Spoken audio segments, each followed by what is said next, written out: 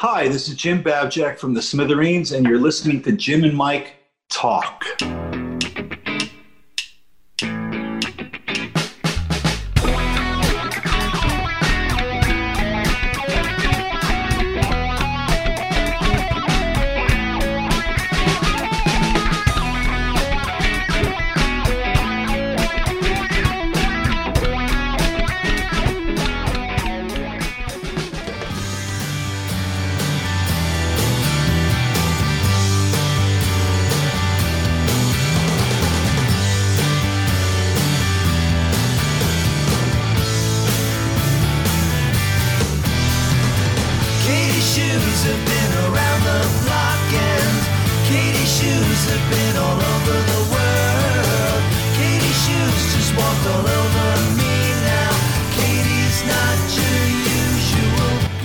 Special guest with us today.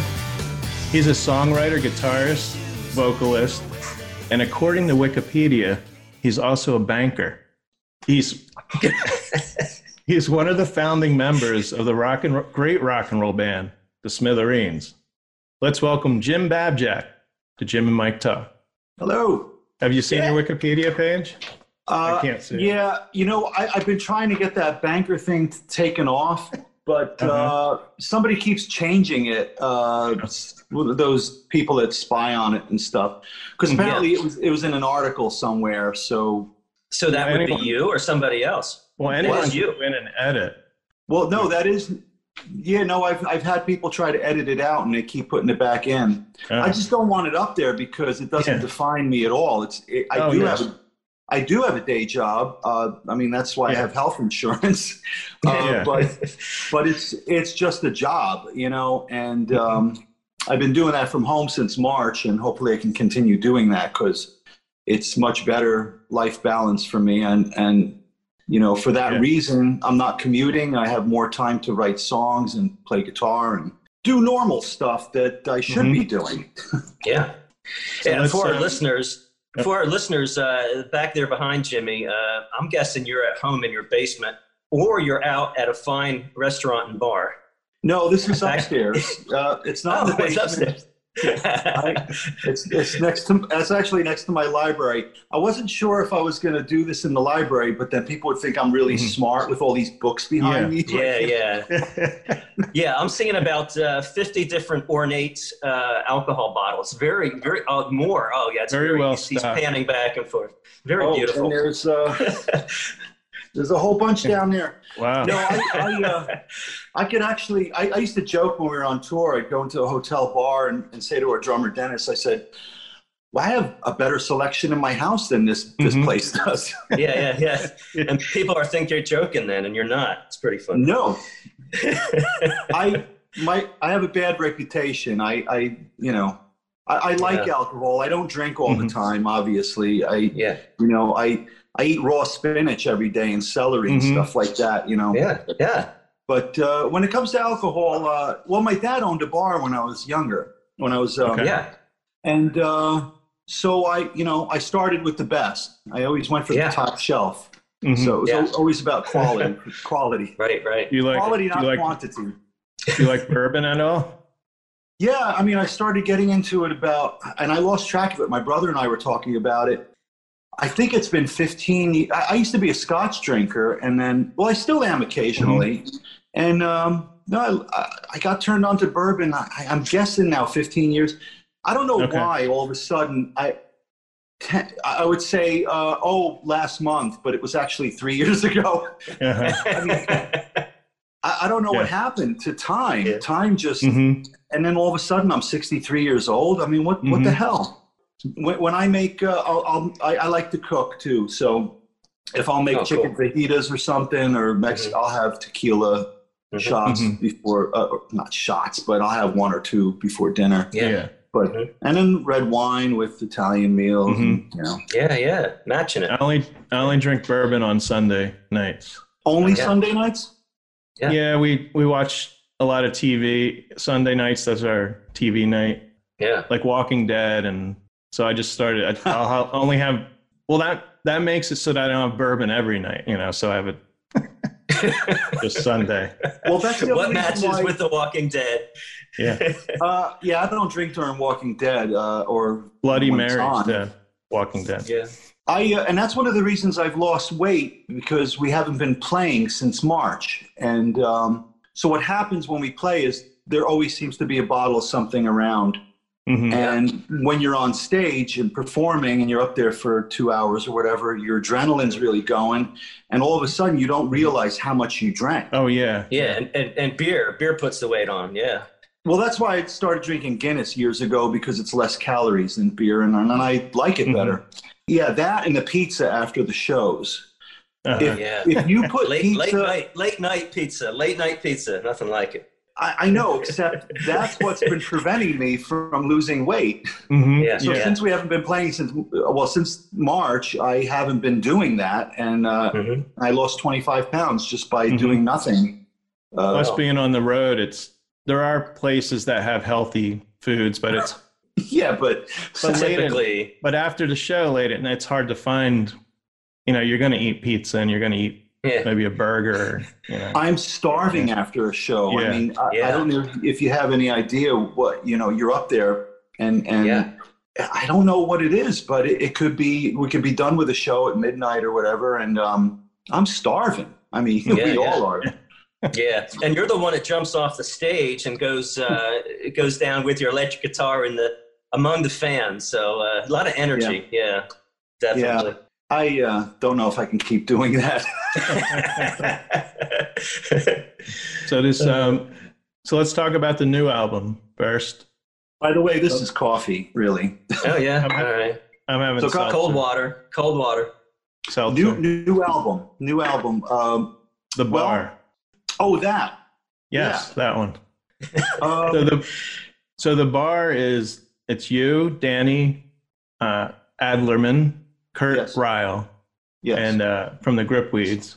And the Bar is your last name, the beginning letter of your last name. Right. That was my clever idea at the time. Yeah, it works. Now, it was works. this? So how did this project? How'd the project come together? Well, Danny Adlerman he's a children's book author. Him and his wife Kim, and I helped him do some recording for his children's record CD. Cool. So I introduced him to Kurt, and then we started, doing that. And then he started writing other songs that weren't children-type lyrics. So that's how that happened. We slowly started recording these songs, and some of these songs go back, I'm guessing now maybe 20, at least 15 years. But it's just been sitting in the can. I mean, the same with my solo stuff. I've got stuff that's over 25 years old that I haven't released. It's already done. I just have to master it and put it out. But because of my day job and touring with the band and people dying and this and that, it just, you run out of, I don't know, you just try to prioritize. Yeah. And so Danny just said, let's put it out. And I said, well, and this is during this this pandemic right now. I said, well, you'll have to do it. I'm not going to go in the studio. It's already done. So Kurt mastered it. And then Danny's wife did the cover. And like your songs you already had recorded, or you recorded the vocals in your house? Oh, that was done 15 years ago is when I sang that stuff. The song Katie's Shoes sounds familiar. I don't know if maybe I've heard that before. I did give it to Carl. Yeah, there's a radio station in Syracuse, and I had them. They asked me if they could have a song for their CD compilation to raise money, and I gave them that song back then, and that might have been like 15 years ago. I don't know. Wow. I mean, I'm actually surprised at how many unfinished and finished songs I have. Like, there's got to be at least 100. And they're just sitting there in my record room on cassette tapes and CDs. It's just time. Sometimes you got to dedicate a lot of time to honing the song and getting it the way you want it. And like you said, with time is. Well, here's the thing. I thought about this, and I started working at the bank 20 years ago. It was in 2001. because I remember it was right after 9/11. I started working in October, a month after, because my neighbor, who was a senior VP at the bank at the time, he retired now, was in the World Trade Center when it went down.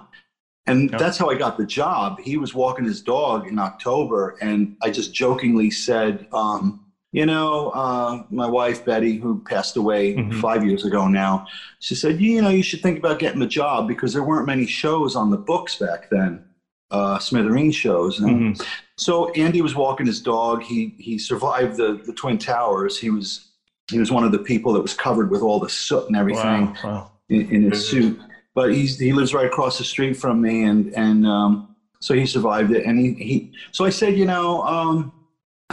said, I said, Betty wants, she says I should get a job. And so he got back right away, and he said, you know what? I'll give you a call on Monday. I think we have an opening. I'm like, wait a minute. I don't have any clothes. I have T-shirts and jeans. I don't have any shoes. By Tuesday, I was there with this fake resume. Well, I shouldn't even say this. It's probably going to be on the air, but I've been there long enough now. He said, don't worry about it. You'll learn what you need to do. You'll be fine. And I'm like, okay.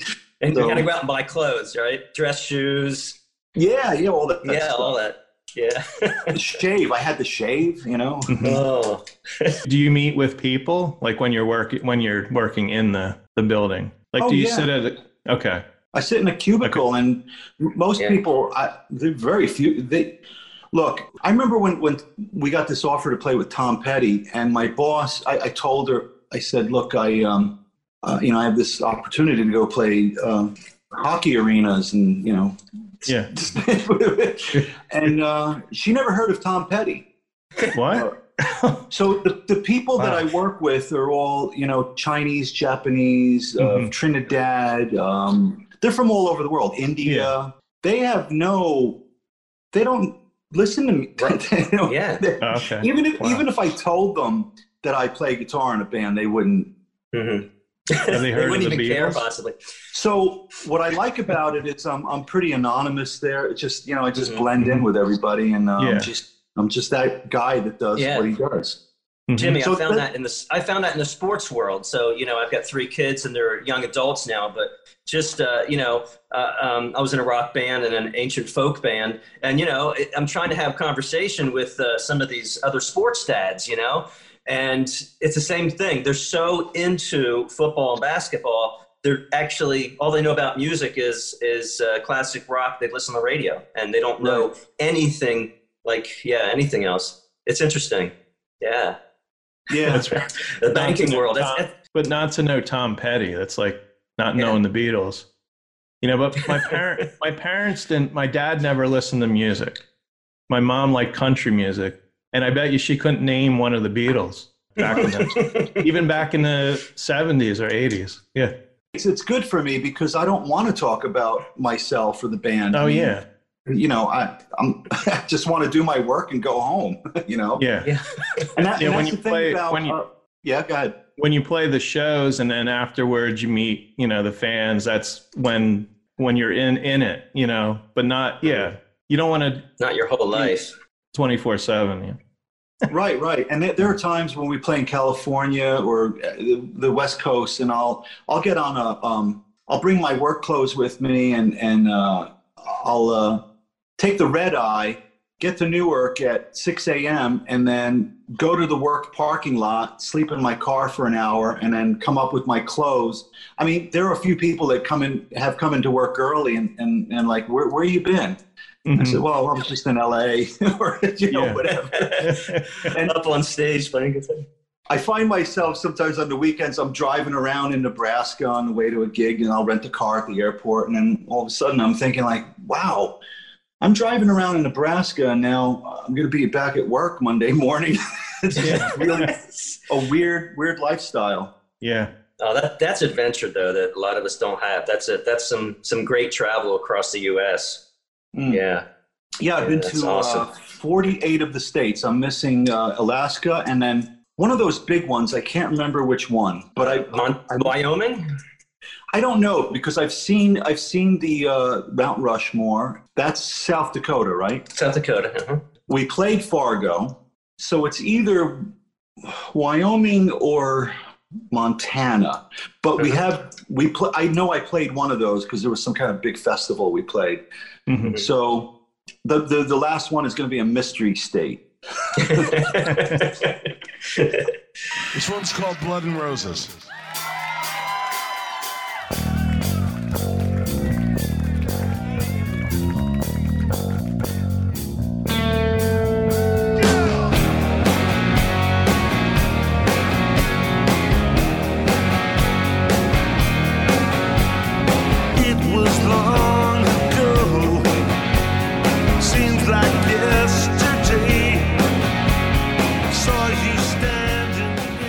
People who may not know the Smithereens, of course, Jimmy, who we're talking to, he's the guitarist. We got Dennis Dykin, drums, Mike Maceras, bass, and the late Pat Denizio, lead singer, rhythm guitarist, songwriter.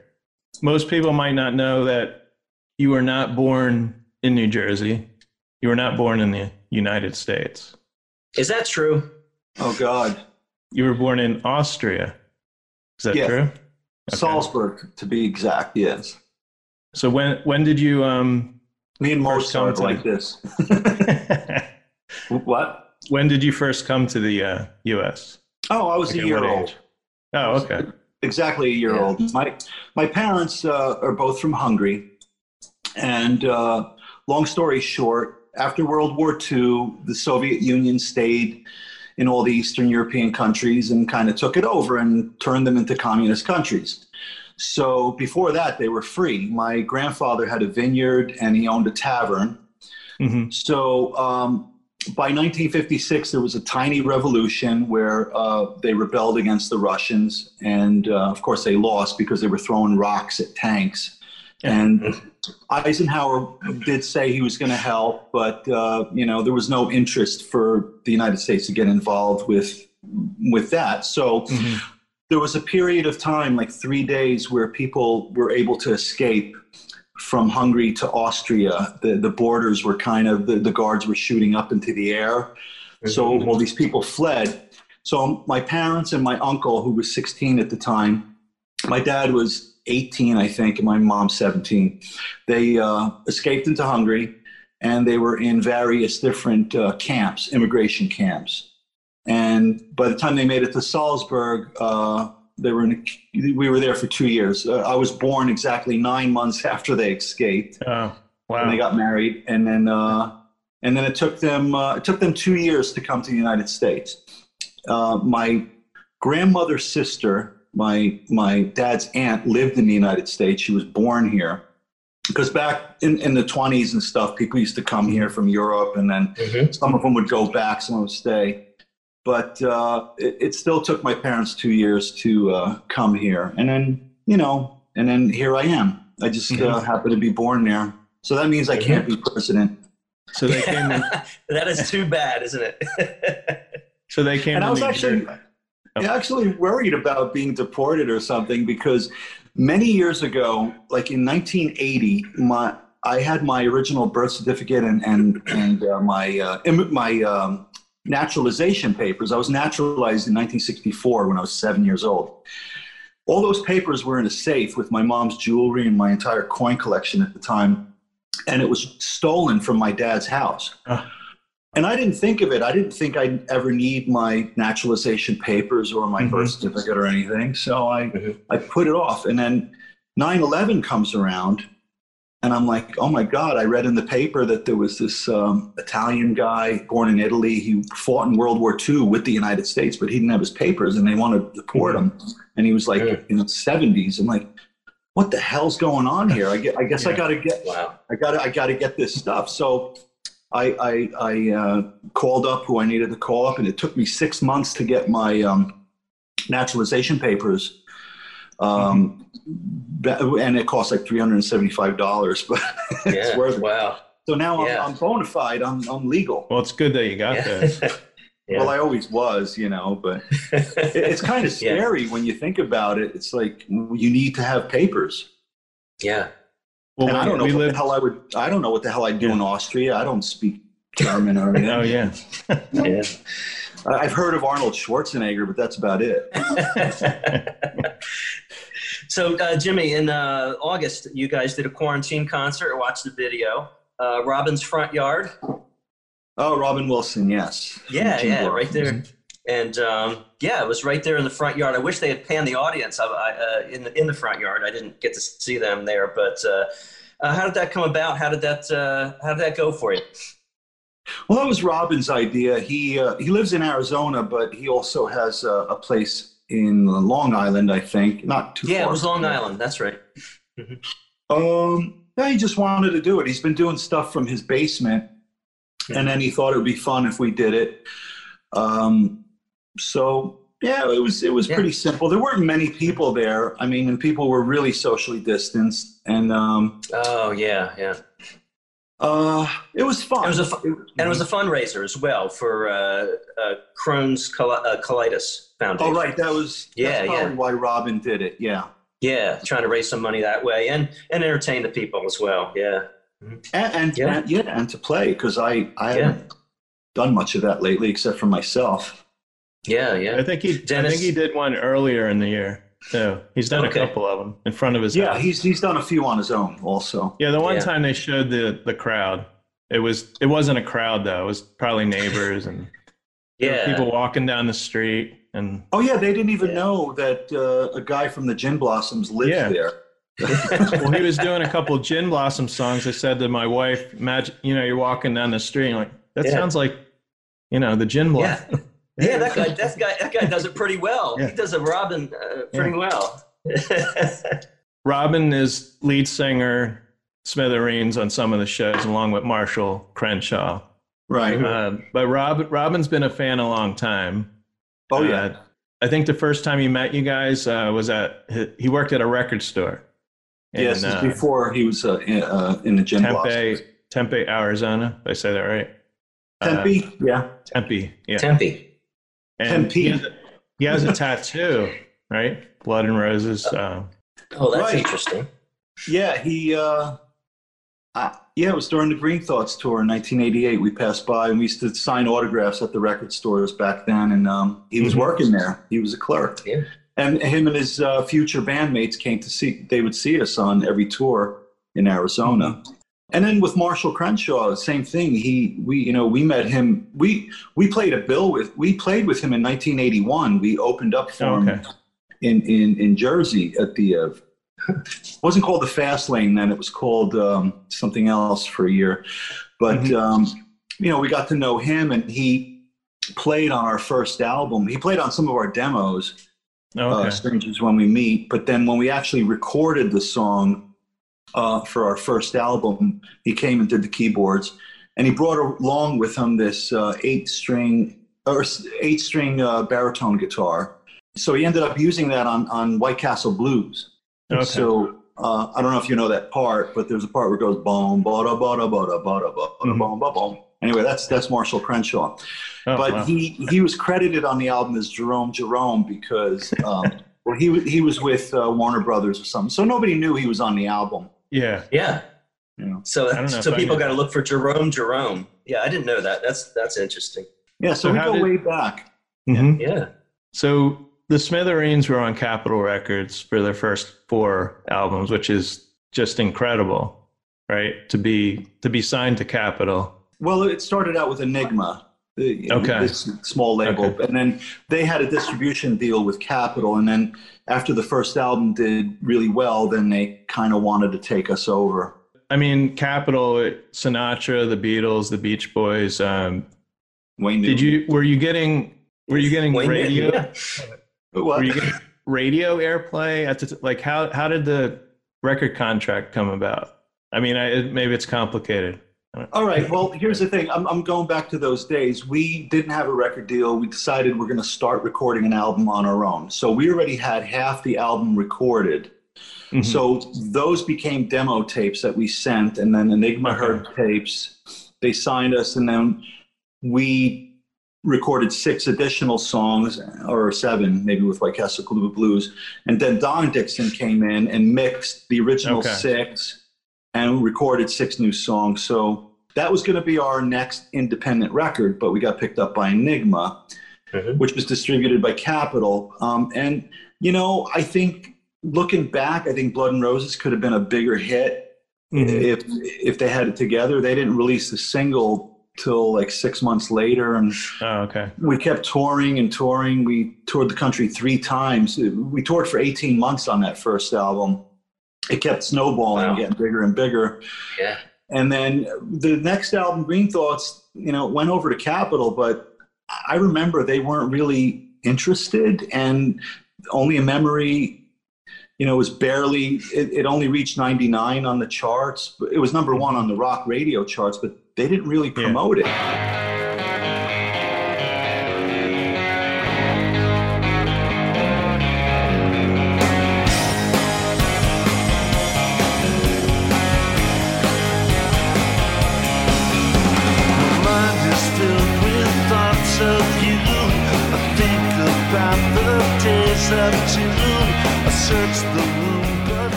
House We Used to Live In was going to be the second single. They printed it up, and then MTV didn't want to put the video on heavy rotation, and then they destroyed all the singles.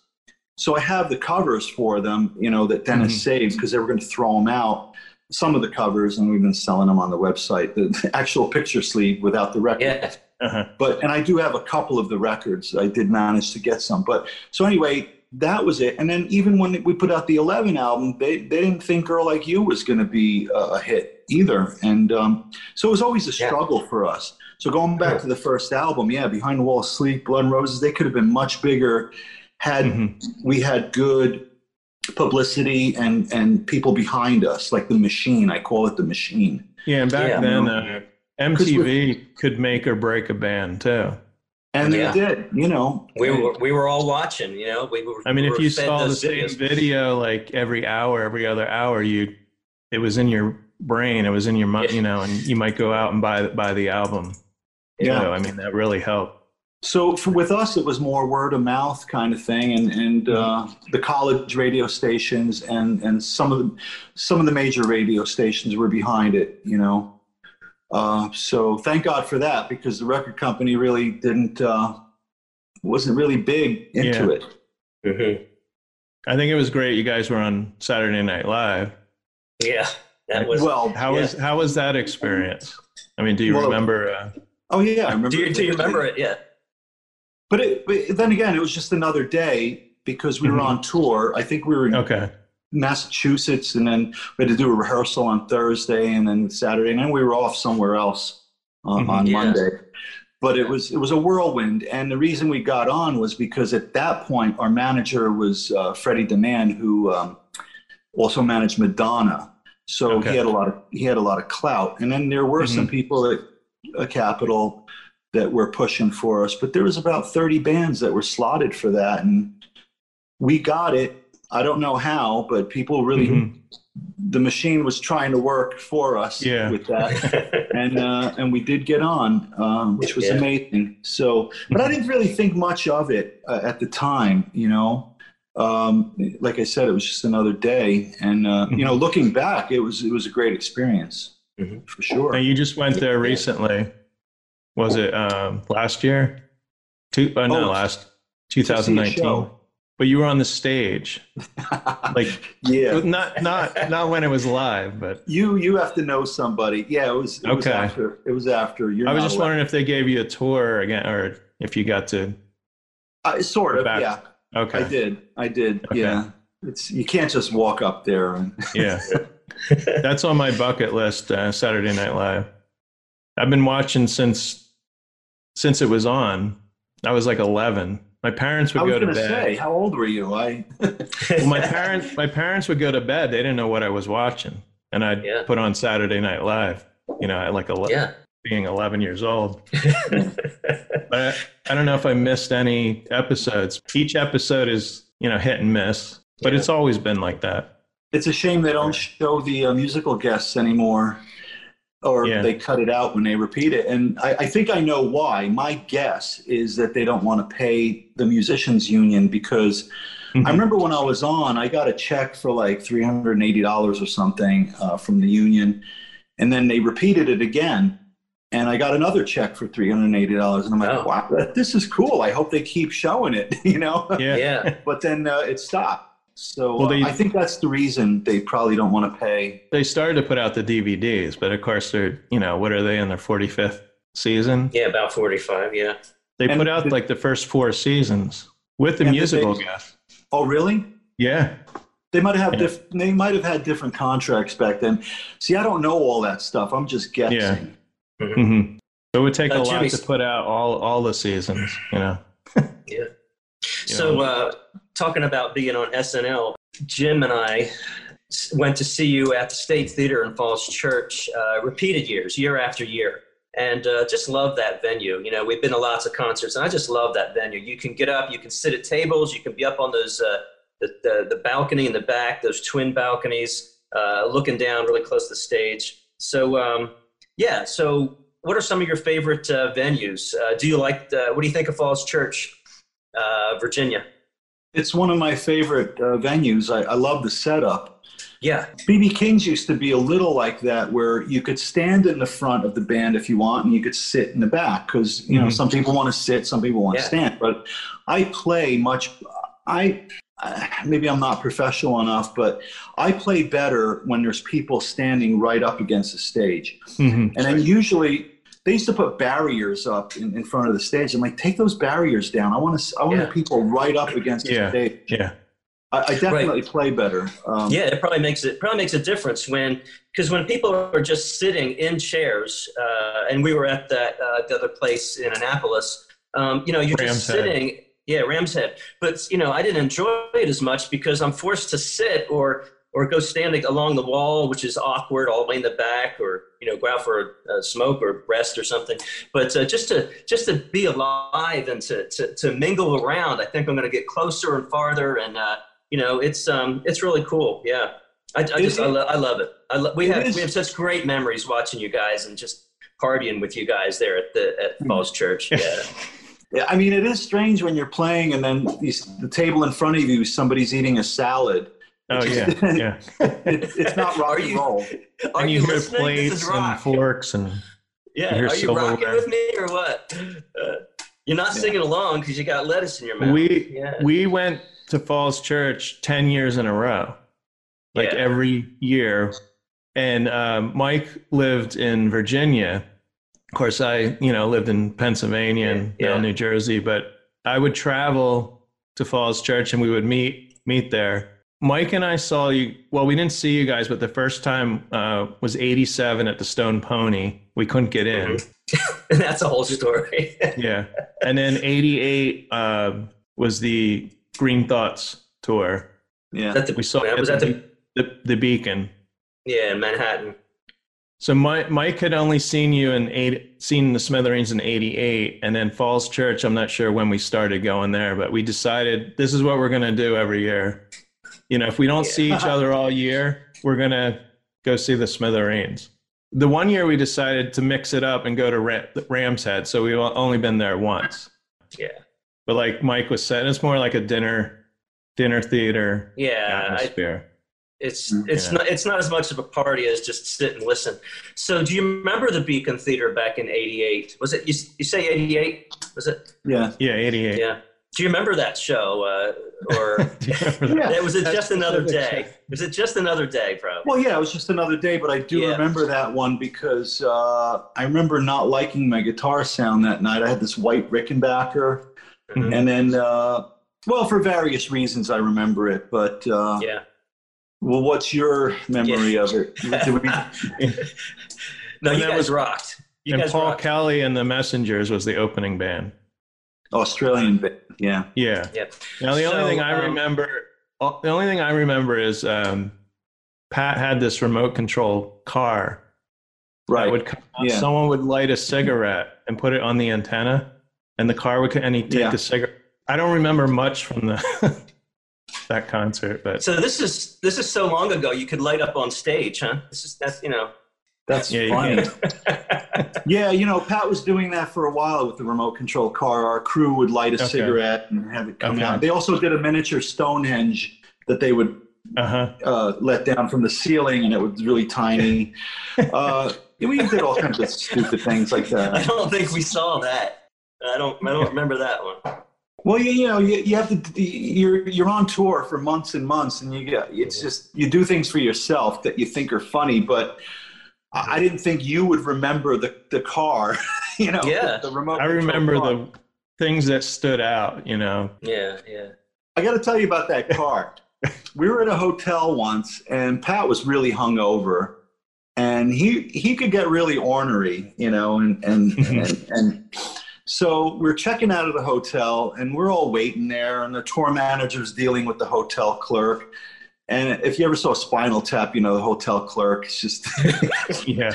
So this poor guy, Pat, put the remote control car on the counter, and then he would press the button and make it fall in behind the counter to the guy, and the guy picked it up. He was a little perturbed, and then so Pat did it like 3 times, and the guy said, "Look, if you keep doing that, I'm going to keep the car."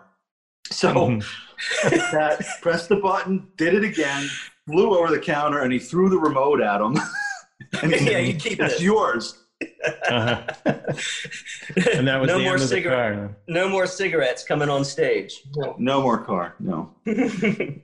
You guys did a show, or maybe more than one show in Stockholm, Sweden. Oh yeah. Did you only go there? How many times have you been there?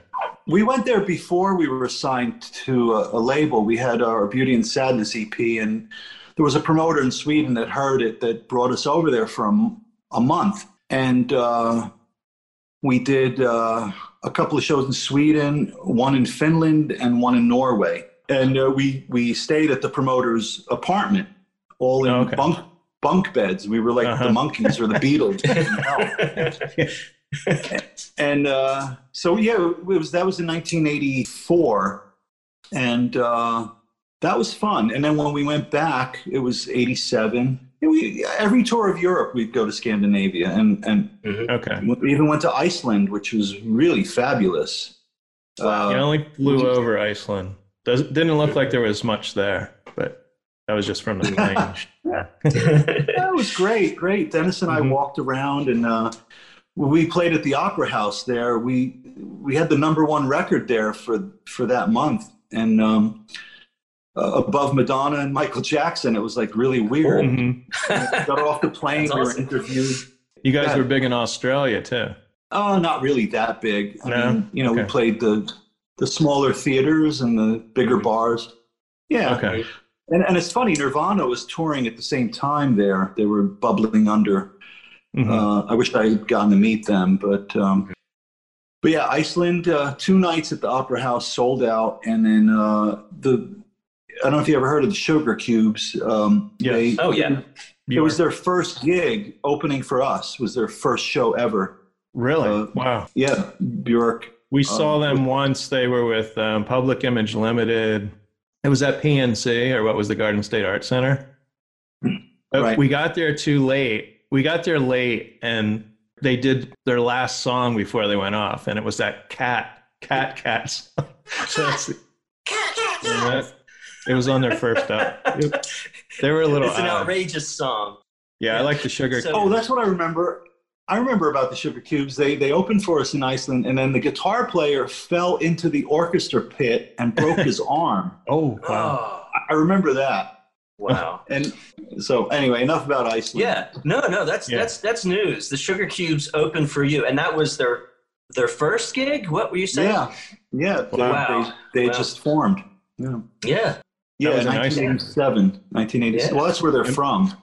And Björk was pretty young then. She must have been. Oh, yeah, she must have been. Yeah. 19, 20, or even younger. I don't know. I didn't ask her age. I just myself. It's just another day. Okay. Another day with whale steak on the menu. I tried whale steak while I was there. Really? Yeah. I figured, how often am I going to see that on a menu? So yeah. Well, we went to Stockholm a couple of years ago, and they used to serve whale, but they don't serve it anymore. Yeah, I mean, there was a meatball place that had all reindeer meatballs, buffalo, and they used to have it. They said whale, but I guess they can't serve it anymore. Yeah, well, there's places that have exemptions. There's cultures that have exemptions, and they can keep whale hunting. Up in Alaska and Iceland, they get those exemptions so they can keep hunting. Because of their culture. Well, that's all they do. I mean, Iceland doesn't. Fishing is that's it. Who's the most interesting person you've met? Like famous person, or maybe someone that you looked up to, or in music, and you finally got to meet? I had a chance to meet Pete Townsend one time. We were rehearsing in New York at a place called SIR. It's a big rehearsal hall, and many rooms there. And Pete Townsend was in the next room with the Tommy play. They were rehearsing. Mm-hmm. Okay. And our guy from our crew came in and said, "You want to meet Pete Townsend? He's in the next room." And I said, "Nah, it just didn't feel right." And I heard sometimes you don't know what to say. It's not that. It's not that. I don't get starstruck. I don't. I ran into Bruce Springsteen once a couple of years ago at the airport. I was in the at the time it was Continental. I was in the lounge. I go into the lounge, and the bartender knew me there and everything. I like sitting in the lounge because it's quiet and there's nice chairs and everything. So Springsteen comes in and I start talking to him because we did this 9/11 thing together in 2001, this charity thing. So I had met him before. So he says to me, "Why don't you sit down? How much time you got?" And I say, "I got an hour and a half." He said, "Yeah, me too. I got an hour and a half." He's going to Belgium. And then Patty, his wife, to see his daughter, their daughter in an equestrian competition. Yeah. So, and Bruce lives not far from here, from me, like 20 minutes. So, but it's not like I hang out with him. I don't, I'm not buddy with him. But I sat there for an hour and a half with him, just talking, not really about music, but more about family and food and diet, and exercise and just normal stuff. Yeah. So that was pretty cool. He seems like a pretty down to earth guy. He tries to be. I mean, it's hard for him to do that, but he tries. And he had handlers because I noticed that people were keeping other people away, for autographs and for pictures, like and me. stuff. That would people like you. So we it was great. We just sat there. People like me, they go, Bruce, I love you. No, that makes sense, Jimmy. That definitely makes sense. We love his Western Stars album from a year ago. You familiar with that? No, I don't have that one. Yeah, we went to see the film too. Yeah, made a film, full orchestra. So you've got him with drums, guitar, bass, but then it's also a full orchestra, just bringing the richness of strings back behind him and stuff. It's pretty cool. Yeah, I love it. I've been meaning to check it out. So, is there any news you can tell us on a new Smithereens album? Can you give us some scoop? A scoop, yeah.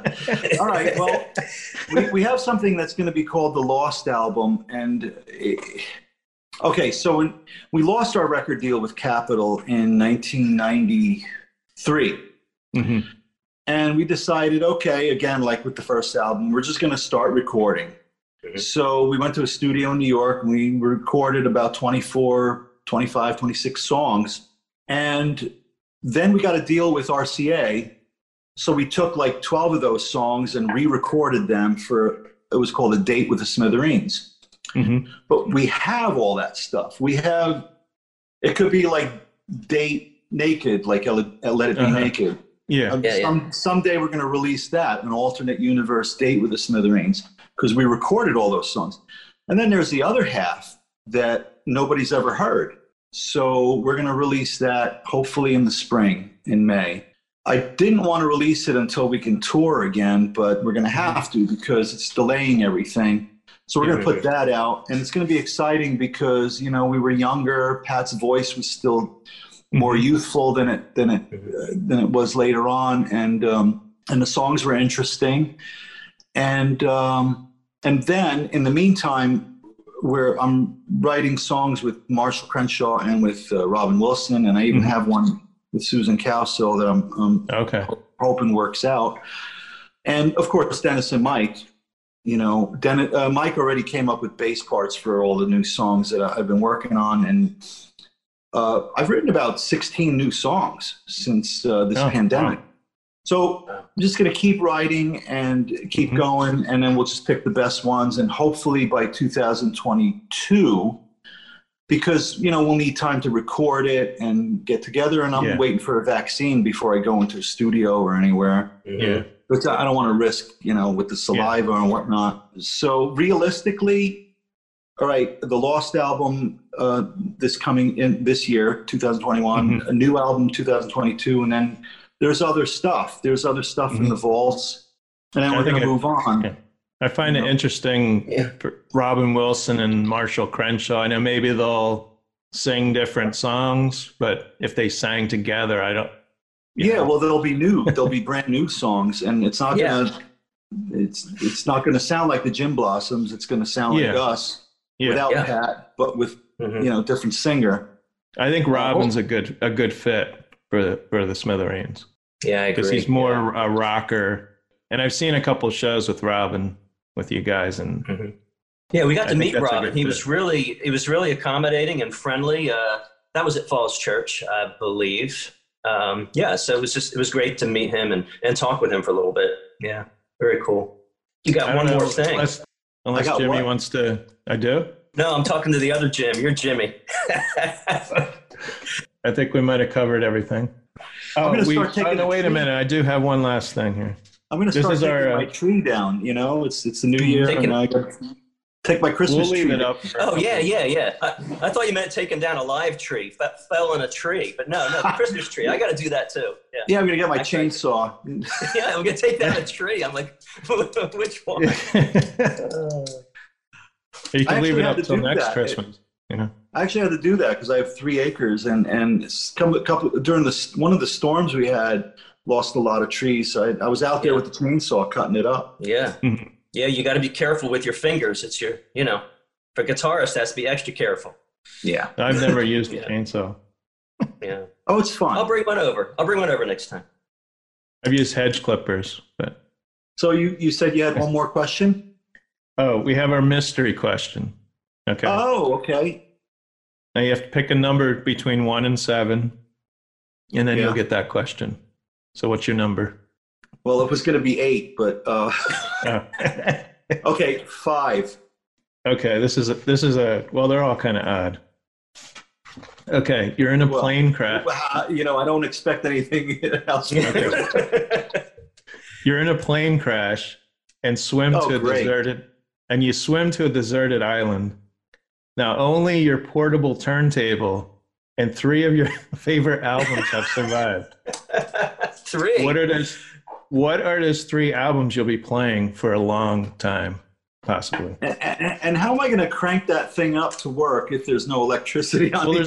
It's a Victrola. There might be a battery on it, and might last and the professor from Gilligan's Island is there. Yes. He can hook it up. Your generator also. It would be better if I just had acoustic guitar with me, because then I could just keep playing forever. But okay, so we could do what are the 3 songs that you would play on your guitar? They would be unknown. They would be brand new. Okay. Let's see. Let's go. 3 albums. All right, that's tough because I was watching High Fidelity the other night on cable because it's on for some reason again. And I don't know if you know, I used to own a record store back in the early 80s. And when that movie came out. Music in a Different Kitchen. Well, it was called Flamin' Groovies, then Captain Video, of course, because I added videos. Oh, yeah. So it was uncanny how similar it was to my store. But I guess all independent record stores were like that back then. They were all we'd have snooty conversations about this and that. And so in the movie, he had top 5s of everything, top 5 this, top 5 that. So it reminds me of that. And then I was talking to my girlfriend, Cindy, about it. And I said, if I did a top 10, I'd have to have different categories, like top 10 jazz, top 10 Christmas, top 10 British, top 10 American, top 10 punk. So anyway, to pick 3 out of all the categories of music is really impossible. So my answer to that would be today. So it's not going to be the same. Like people have asked me my top 10 and they've been on the internet all over. And it's like, that was just that day. Okay. So what would it be today? It's your mood today then. Yeah. What's the mood? Oh man.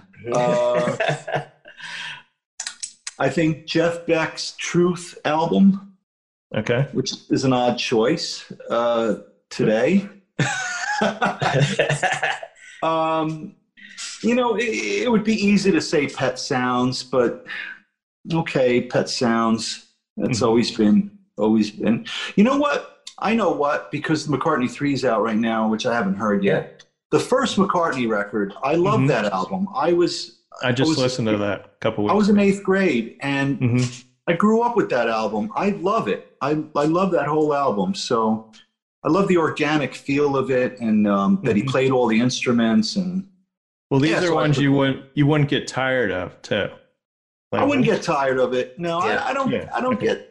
There's very little I get tired. I do get tired of stuff, but you know what's funny? I put on the Green Thought. I don't listen to our records much, but I put on our Green Thoughts record the other day because to me it's always been a Christmas record because we recorded it in December of '87, and I remember rushing to get home for Christmas that year. So to me, it's always a Christmas record. So I put it on, and this is going to sound weird, but I'm listening to it as if I'm not in it. Yeah. And I'm like, damn, this sounds really good. Yeah, I love that. It struck me as like, wow, I really like this album. Yeah. And, to put myself back to like 30 years ago or whatever is it's kind of strange. Well, it's like another person, maybe.